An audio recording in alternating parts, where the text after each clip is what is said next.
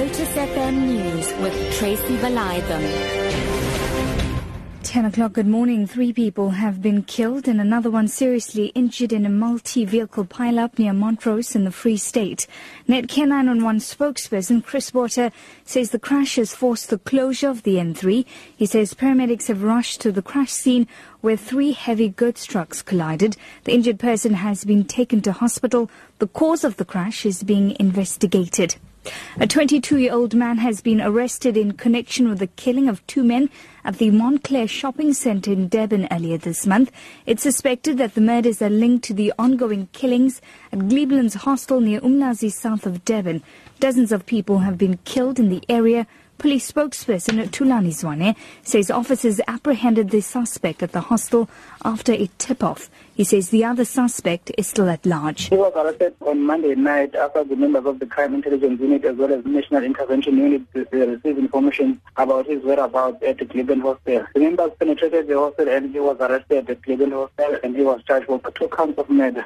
It is alleged that the suspect is linked to the killing of 2 people who were killed outside the supermarket at Montclair area on the 12th of this month, where the 2 victims were going out of the supermarket, going to their vehicle, when they were approached by the 2 suspects who allegedly shot and killed them. The suspects fled the scene using their own getaway vehicle. At last, we managed to arrest 1 suspect and the other one is at large. We are still looking for him.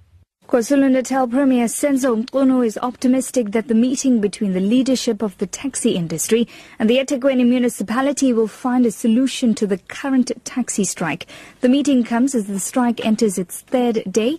Taxi operators grounded their taxis on Monday in protest of the Durban Metro Police's impounding of more than 500 vehicles for operating without permits. Mqunu has called on both parties to find an amicable solution. The meeting today and any other envisaged meeting in the near future are very encouraging, especially this one today, because we're at the height of a transportation crisis in eThekwini. You must remember that at the background there was that ugly incident that took place in broad daylight in one of the ranks in eThekwini, wherein people were murdered through guns. Now, following that, there is then all these other problems, including the strike.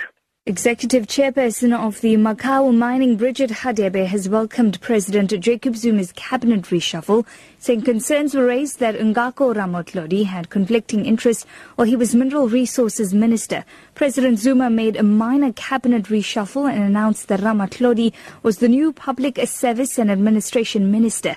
Ramatlhodi's new position became vacant when Collins Chebane and 2 of his protectors died in a crash in March. ANC Member of Parliament and former Free State Agriculture MEC Mosebenzi Zwane is the new Mineral Resources Minister. Hadebe explains.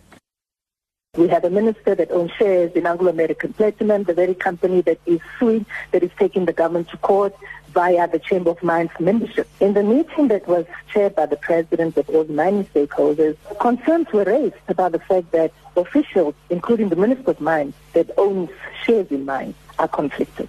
And that's one of the concerns that I personally raised. A pharmaceutical company that sparked a global backlash in the U.S. when it increased the price of medication that AIDS patients use by more than 5,000% says the price will be lowered. Turing Pharmaceuticals say the price of Daraprim will now be affordable. The BBC's Ben Bland reports. Martin Shkreli, head of Turing Pharmaceuticals, said it would help fund future drug research. But after severe criticism on Twitter and from Democratic presidential candidate Hillary Clinton, he's now backed down, though he's not said what the new price will be. Your top story at 10, 3 people have been killed and another one seriously injured in a multi-vehicle pile-up near Montrose in the Free State. For Lotus FM News, I'm Tracy Valaydham. I'll be back with more news details at 11.